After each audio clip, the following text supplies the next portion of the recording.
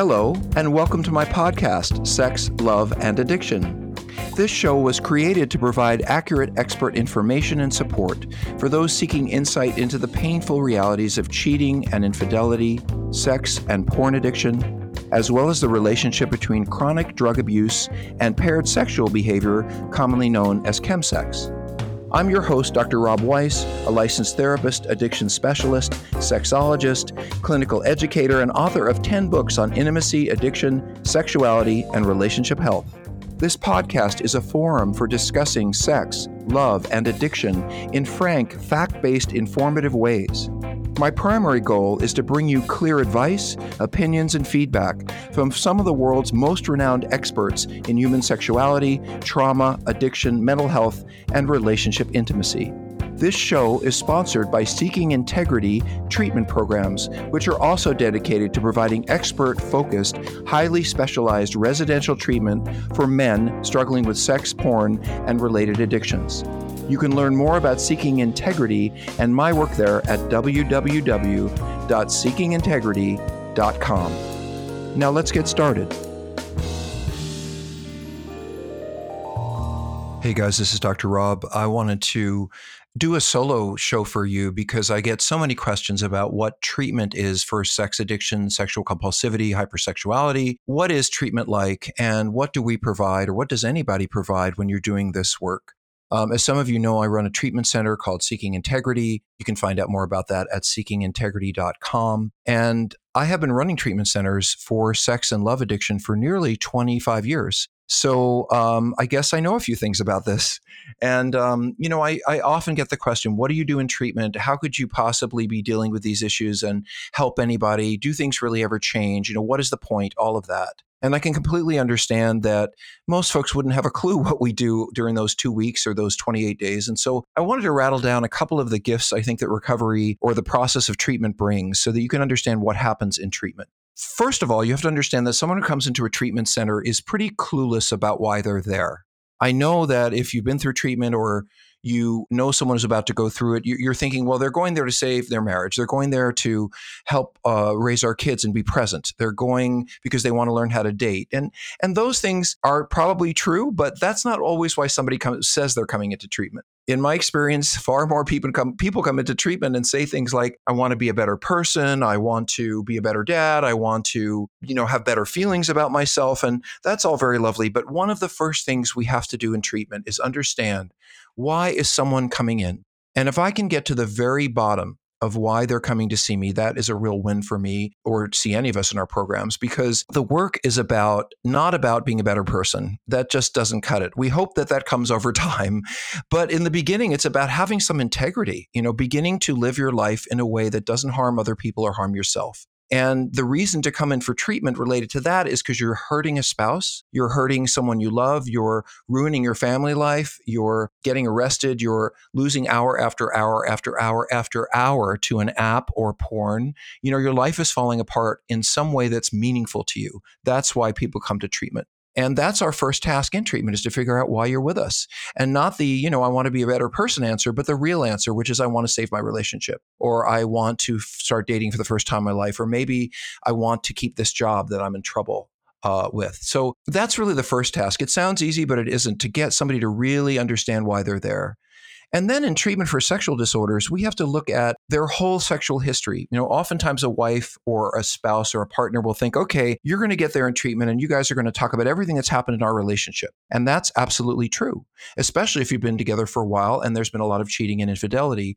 But we're also really going to talk to our clients about what was going on before your relationship with them, because what I understand and what you can hear a lot when you listen to this podcast is that addiction issues stem primarily from early complex trauma, like childhood trauma. The primary problem is not just sexual behavior or drug use. That's the symptom. The problem is someone who doesn't attend to their own emotional needs, who's unaware of their own emotional needs, who certainly is unaware of other people's needs. The problem is most of the clients I work with who are sex and love addicts or drug addicts, they don't often know what they feel or need from anyone. They tend to be more kind of, I can handle this on my own, thank you very much, and I don't have any needs or wants, I'm fine kind of people, until they end up drinking, using, and sexually acting out, where they look like really desperately needful people, which is more the truth. In other words, one of my tasks in treatment is to help clients understand that they are very needful people, that healthy people have needs, but those people who are unhealthy enough to not be able to get their needs met in positive ways, those people who are unable to go for a walk, talk to a friend, spend some time reading, take a hot bath, go for a workout, find healthy ways to relieve not just stress, but to tolerate the challenges that life brings us. That's what healthy people do. They know that their feelings leave them feeling like they need people, and they turn those feelings into reaching out to people and they get support. But that's not what addicts do. Addicts would rather eat dirt than ask for help. So addicts go along living a separate or compartmentalized life where in general, if I'm feeling upset or needful or desperate or whatever it is, I just go take care of that with my drug or my sex issue.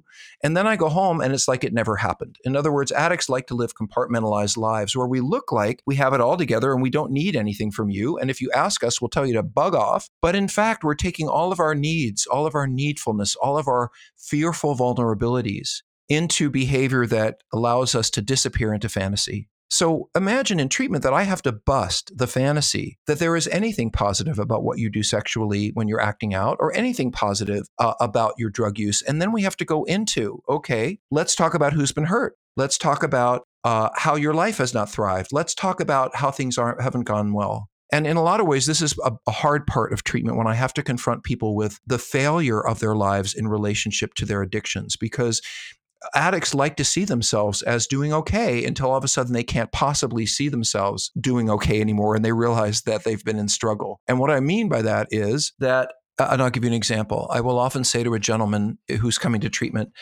you haven't been a very good husband or partner. And he will say, yeah, I know that, I let him down. I let her down. I did this. I cheated, all of that. And then I'll say to them in treatment, and this is a tough one. So what kind of dad do you think you've been if they have children? And it is amazing to me the number of men who have been completely unavailable for their family lives, who will turn around and say, oh, I've been a good dad. I never hurt my kids. I was always home on time. They don't know about my sexual stuff.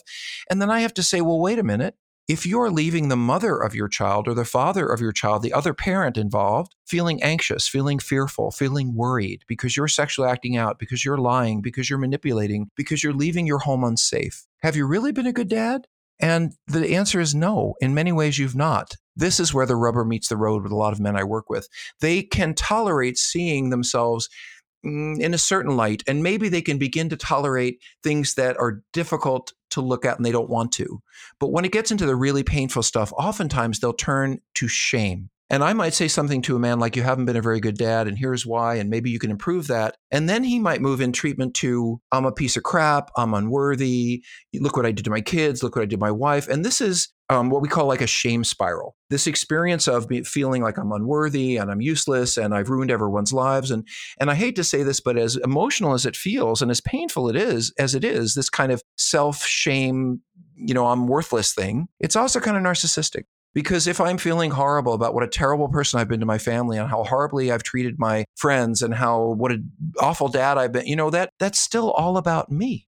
Big surprise. I actually have to help addict clients begin to think about, how do you think it's been for your spouse who's been living through this? What do you think your family members, what do you think your coworkers and friends have been through? The idea that my behavior hasn't just made my life miserable, but it's made a lot of people miserable. It's caused a lot of pain, and the pain isn't going away anytime soon is a really hard thing for people to tolerate. And most of the men I see in treatment, I'm working in a treatment center with people 2 weeks to 4 weeks. And, when they get to that point of shame, I have to say, wait a minute, let's not focus on how terrible you are. And this is often where we begin to talk about trauma. In other words, when someone has had enough of being able to tolerate what they've done, they can just tolerate no more, and they're in self-hatred. That's when I can come into treatment and say, well, wait a minute, how'd you grow up? What lessons did you learn about intimacy, relationships, and sexuality as a 5-year-old, as a 7-year-old, as a 10-year-old, as a 14-year-old, as a 20-year-old? What did you learn in your upbringing about intimacy and relationships? And of course, that's where 9 times out of 10 the bad news is. Mom and dad were alcoholic and fighting. Dad was mentally ill. Mom was never around. Dad and mom had terrible problems and were screaming all the time. That's when the trauma starts to come out. There was no one there for me. And I spent most evenings at home alone with no one there to take care of me. That kind of trauma, neglect, abuse inconsistent parenting and the scariness of growing up with not knowing whether you're going to be comforted or supported or loved or ignored. That's really where most of the issues that I treat come from. And I don't expect in a 2-week or 4-week treatment center experience that I am going to cure or solve someone's trauma. In fact, I promise you that I am not. But we can make people aware of it. It's called trauma-informed treatment, meaning that we understand that you didn't make these choices to be sexual with all these people because you thought you were having an off day. You did this because you're really broken inside and you really have some deep and enduring problems with intimacy and relationships and sexuality and closeness and perhaps, using drugs as a form of escape. When we put all of that down, maybe the way you've been acting toward the people you love is more of a reaction to how you grew up. In other words, maybe you never learned what it was like to be in a healthy family. Maybe you never learned what it was like to truly show up for the people you love and have them show up for you. And this is where some of the soothing comes in, if you will, in treatment, because even though I've shown someone that they've treated people really badly and they've done a lot of things that certainly they can embrace as this wasn't okay. I wish I hadn't done this. I've really hurt people. And they can start to hate themselves, if you will. Out of that, we can say, well, wait a minute, before you move to self-hatred, let's see what you learned. And really, did you have a solid foundation for love, intimacy, relationships, and connection in your upbringing? Oh, I see, not so much. Well, then maybe you learned a lot of really crappy lessons. And thus, I can begin to turn a patient from, I did all these awful things because I'm an awful person, to, wow, a lot of really crappy things happened to me. And I didn't really learn all the lessons I needed to learn growing up. And so how could I have been a better dad and a better father, considering I didn't have a particularly good experience with my upbringing? And that, looking at trauma in that way, is not an excuse. It's not giving someone permission to go out, oh, well, I had trauma, so I'm just a drunk. Oh, I had trauma, so I'll just have sex with 300 people. No, no, no. The point of that is to honor and acknowledge the trauma and to begin to realize that in some ways to act out sexually or use drugs to escape into isolation and compartmentalization and move away from the people you love when you're in pain is like experiencing that trauma all over again. And when I work with a client who is acting out sexually, acting out with drugs, I know that they are, in a way, trying to find ways to tolerate the intolerable. Now, it's not intolerable for you and me if we're not an addict or we don't have these histories. It's not intolerable if someone yells at us or gets upset with us or if we get rejected. Or for most people, we just lick our wounds and keep moving. But if you have deep and enduring experiences of neglect, abandonment, abuse, and the like, or even profound enmeshment where you felt like a parent was all over you and you just couldn't get them away, kind of the Ken Adams Married to Mom kind of stuff, those are the kinds of issues that lead to adult addictions. And so here's the deal. I think Jamie March said it best. Now you know what's going on with you. Sorry that happened. This is where you landed because of the trauma, having an addiction and an intimacy problem. So what are you going to do about it? And that's really what treatment begins again, is saying, okay, I've got you to look at your problem. I've got you to understand the depth of it. We have a name of it. We understand a little bit about where it came from. We've looked at all the other issues that may contribute to it, like drugs, like alcohol, like abuse, like trauma, like work situations, like stress. And now we're going to figure out, gee, what are the things out there that make you triggered into using or triggered into sexing? Is it having a fight with someone? Is it a bad day? Is it a certain part of town? Is it vacations? Is it travel? We're going to go through every detail of your life, seeing where and how you've ended up choosing to act out sexually or act out with sex and drugs. And then we're going to figure out what are the triggers, what are the primary issues that were triggering that desire, which you carried out in the past, to act out. And if you experience that trigger again, what are you going to do? So we're beginning to help people identify what are the things, the emotional touch points or the physical places I might go that leave me, or the apps I might use that leave me feeling triggered to act out. And then when I feel triggered to go use them or act out in that way, act out means use, drink, act out sexually, gamble, whatever the addiction is. Once I've begun to figure out what it is that were my triggers, now I can begin to learn what to do to not do that. In other words, I will never tell a client, you're not going to lust again. You're not going to desire to use again. You're not going to desire to go act out again, because that would be a lie. But what I can tell them is, listen, when you feel like doing this again, and this is a big part of treatment, then beginning to understand it doesn't mean what you think. Just because you want to go have sex in the middle of the day doesn't mean you're aroused. It doesn't mean you're horny. It could mean that something got triggered inside of you and you want to escape that through fantasy and intensity as quickly as you can. So rather than going out and having sex when you feel like it, why don't you begin to check that out, that impulse, that desire to go disappear into sex or disappear into drugs, and then we build in the final and probably the most important element of treatment, which is relationships. So folks, you hear me week after week or session after session talking about attachment, trauma, relationships, intimacy. This is where the rubber hits the road.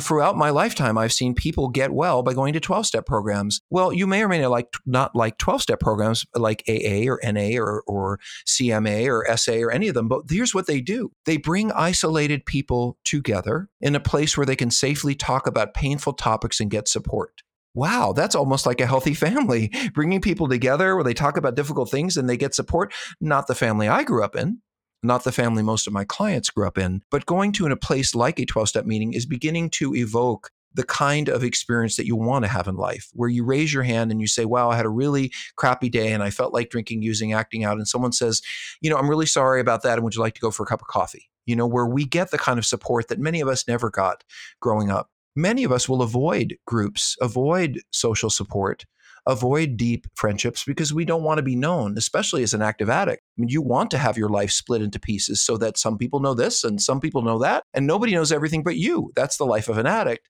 But as a healthy recovering person, you want to be open and clear with boundaries with a whole lot more people. Hey there. I sure hope you're enjoying this Sex, Love, and Addiction podcast. Before we continue, I'd like to remind you that if you or someone you know or love needs treatment for sex addiction, porn addiction, or co-occurring drug problems, Seeking Integrity can help. For more information, please visit our website at www.seekingintegrity.com. That's seekingintegrity.com, or call us at 747-234-4325.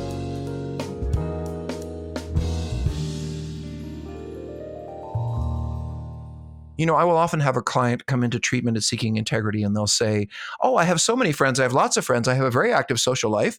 And I'll say to them, well, how many of your friends know about your sexual behavior or your drug use? Not very many. Oh, okay. So how many friends do you really have? In other words, when we reveal parts of ourselves to people, it's still playing a game, and part of the recovery process is letting the important people in your life know everything. No more secrets, no more hiding. This is where we get into stuff like disclosure in relationships that are moving forward, where we want spouses to understand what the relationship history has been. So in treatment, we are now talking about identifying triggers, helping people understand how to address not engaging them. And most importantly, and this happens throughout any good treatment, is helping people to make use of other people for healing. Some of you ask me what I think God is, and I'll just throw it out here. I think God is when two people come together and they are more than they were when they were two separate people. When there are two people together, there's more than one. And when you bring people together and you promote an environment of healing, it's the same thing as it happens in the body. If I break a bone or I have a fever, if you put me in the right environment with the right support, I will get better. And if you put me with my emotional challenges and my emotional brokenness and my addictions in the right places to heal, I will heal there also. And the sad and challenging thing about addiction and really mental health in general is that you don't recover alone. As much as we have shame and embarrassment and discomfort, and by the way, this is for you spouses too. I get that you say, oh my God, well, my husband or my wife is in treatment, but why do I need help? Well, you need help because you've been living with a crazy person. When you've been living with someone who's lying to you, using, sexing, manipulating you, telling you half secrets, once you start to find out about this stuff, it's going to be a nightmare for you. And you as a spouse need the support to get through this crisis in life. Finding out that your partner has deeply and profoundly kept secrets in a way that is hurtful to you and your whole family and that you may never be able to forget or forgive is a crisis. It's a trauma of its own. And it needs all of its own help if the partnership is going to heal. So where are we now? We're talking about relationships in the treatment process. So I got to tell you, when I run a treatment center, I run a tight ship, which means the trains run on time. Everyone shows up at the same time, leaves at the same time. There's a lot of structure, a lot of accountability, a lot of pushing the clients to lean into each other and rely on each other. See, I know that if you've got a hurting wife or husband at home, and you go home to them, they're not going to be your primary support. They're angry at you. They're hurting. But if you can begin to build the support of other recovering people, whether that's in a therapy group or a treatment center, the most important thing for me to get across to the men I treat is that they need other men who will support them for healing. They need other non-sexual relationships with peers and other men who will support them so that when I feel like sexually acting out and it seems like the best thing since sliced bread and I just want to go do it, I can say, okay, well, maybe I can and maybe I can't. But first I got to call this person who knows me really well, who I went through treatment with, who I went through a treatment program with, or who I went to 12-step meetings with, et cetera. And I'm going to call that person and they get to decide whether I have sex or not. Well, I got to tell you, I sponsored many, many people, supported many people in recovery before I ever became a therapist. And I only had one rule with them, which is you can have as much sex as you want or use as many drugs as you want, but you have to ask me first. And if you can get me to agree with you that you can go out and do all this stuff, then you can. And what I was doing with them, even before I was a therapist, I think I knew this, is that to bring their isolated fears, their isolated desire to escape reality into the light by them sharing it with another healthy person, that means that person is much, much stronger. Because I can sit there and say, well, I totally get that you want to go have sex with all these strangers and use these drugs, but let's just talk about it a little bit. And to be honest, as a peer, what I'm going to say to that person is not much about their using or their sexing. I'm going to remind them about what it's like after the sexing, after the using, when you have to go home and you're out of money and you feel dirty and you feel uncomfortable and you're ashamed. Because most of us, when we're thinking about going to act out or use, we're only thinking about the fun of it. We're not thinking about where it's going to lead us after all the fun is over. So one of the gifts of talking to somebody or having communication and relationships with other people who are healing is that they can call you out on the stuff that you are either unwilling to call yourself out on or you don't know how.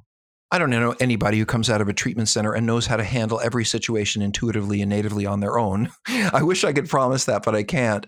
But I'll tell you this, when someone leaves treatment, if they leave good treatment, they have learned to make use of other people before they make bad decisions. They've learned to make use of other people for support, for direction. Again, healthy people learn through meaningful, supportive childhood experiences that they can depend on people. Healthy people in healthy families learn to depend on people. Healthy people who grow up in unhealthy families learn to depend on themselves. And as a child, that may be the best strategy you have in a crazy environment, but as an adult, trying to depend on yourself for all of life's needs just ain't going to work. We need other people, and we need them in a big way. And unfortunately, addicts tend to dismiss their needs for others to support them, but will manipulate the hell out of someone to try to get something from someone without actually asking for it. So a lot of treatment toward the end is helping my clients understand what do they really need from people? How can they communicate what they need? What happens when they feel like acting out? And what will they do instead? And how can they begin to work through over time the emotional energy and pain that drives their desire or used to drive or did drive their desire to act out or use?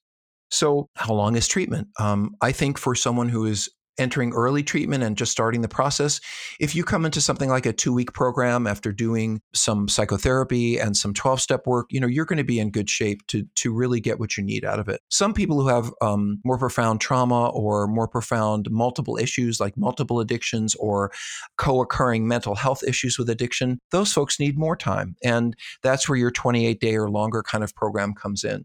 And by the way, a little bit about treatment. I think I've said this before, but therapists, we look at treatment as being a continuum, a whole line of care. So, if you've got some kind of problem with compulsive sexuality or drugs, first you read some books and you make a few commitments to yourself and try to change. And if that doesn't work, you go see a therapist or you go to some 12-step meetings and then maybe you go to some more meetings and you're still struggling. Maybe you go to more therapy. Maybe you enter a therapy group. Okay, you're still struggling and acting out. Maybe you need to see a psychiatrist. Maybe you need a medication evaluation. Maybe there's depression or anxiety. Oops, we've reached the maximum of what I can do for you as an outpatient therapist. You're going to groups, you're going to individual, you're going to support groups, you're on medication, and you're still really struggling in very painful ways for yourself and the people you love.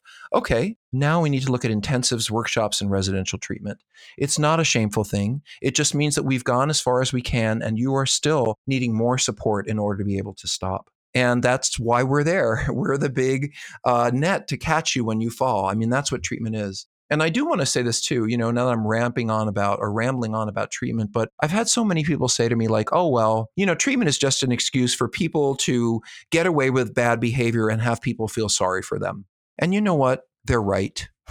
A lot of people go to treatment simply because they want to get out of their consequences and they want people to feel sorry for them. And you know what? I don't care about that. It doesn't matter to me what gets somebody to treatment. Their motivation is irrelevant to me. What I want is their butt in the door. Because once I have somebody in treatment, I can begin to shape the way they're thinking and help their understanding, even if they aren't fully sure they belong there. And I've had people certainly in treatment who were what I would call pre-treatment. They didn't really understand they had a problem at all, and they were mostly blaming their spouse, or somebody else or something else. By the way, let's talk a little bit about looking at early trauma and the blame game. I think that, some of you heard me talk about this. I have had a mentally ill mother who's passed, and she was psychotic and very crazy. And literally at 2 years old, I had the mom who was running out in the street with knives naked and chasing after people, and the ambulance had to come take her away. I mean, I had a nightmare childhood. And for many years, I think I had to distance myself from mom and family and sort of figure this stuff out. I had to be angry. I had to be afraid. But ultimately, healing things with your family is not about, ultimately, I don't believe, full detachment and separation unless they're truly actively abusive, in which case it's probably a good idea. But ultimately, healing is not about, you live in Ohio and you move to New York and you don't talk to your parents ever again. Healing is about coming to terms with what happened and finding a way to come to peace with it. And so it's not like the people who traumatize you aren't going to be in your world or trauma isn't going to come up. But as Dr. Jamie March was talking about, you have a way to understand that trauma, understand those triggers, work with that, and you're not alone with it. And I think ultimately what happens in treatment, and you guys probably won't believe me when I tell you this, but if treatment is done right, if I can really create an environment with my peers that feels right to me, then I know that what the patients are going to get or what the clients are going to get more than anything is this deep sense that people can be there for me because they've sat in groups for 2 weeks or a month talking about every awful thing they've ever done. They've read a letter maybe that their wife read or their partner wrote saying all the painful things they did in their marriage, and everybody in the group knows about it. And yet people will give you a hug. People will give you support. People in group will say, or in treatment will say, I think it was really courageous of you to share that. You see, the thing about treatment is I'm not your wife. I'm not your husband. I'm not your kid. I'm just a therapist. We're just professionals. And that means that we're not as reactive or as upset by or as angry at or as shameful about the things you've done or your spouse has done. We have a much more neutral reaction to it. And in that way, we can talk about these things without shaming you or judging you. And I understand that, if you're an addict and you've been active in causing problems, you have a lot of people angry at you, and there's good reasons for it. And it's good for you to hear that anger and experience it from the people that you've hurt. But when you go into treatment, other patients aren't angry at you. Other clients aren't angry with you. I'm not angry at you. But I am very carefully listening to the problem and how it's come about, and with a lot of empathy and a lot of support for the client. And I want to say to all of you spouses out there who are just mad as crap at the person who cheated on you or is doing drugs, and you want to just go out there and kill them. And I validate you. I support you. I've written books for you. But in the treatment environment, I'm not angry at the addict. I'm not ashamed of the addict. I'm not embarrassed. I just want them to get better. And the path for the therapist in addiction treatment is the one that weaves between empathy and challenge. I have to challenge someone to look at their thinking differently and understand that if they keep doing things the way they've been doing them, they're going to lose very important people and things, and their life will never be the same. At the same time, I have to tell them that I understand why they made those choices, and I really believe that they're not a bad person, but more someone who's kind of broken. Now, being a broken person can be tricky, and this is my last comment for you. It can never be a reason to act out. I never can justify my sexual behavior, my drug use, any of it by saying, well, mom did this and dad did that, and I had this horrible childhood. So what do you want? I'm an addict. That's the opposite of the work we do.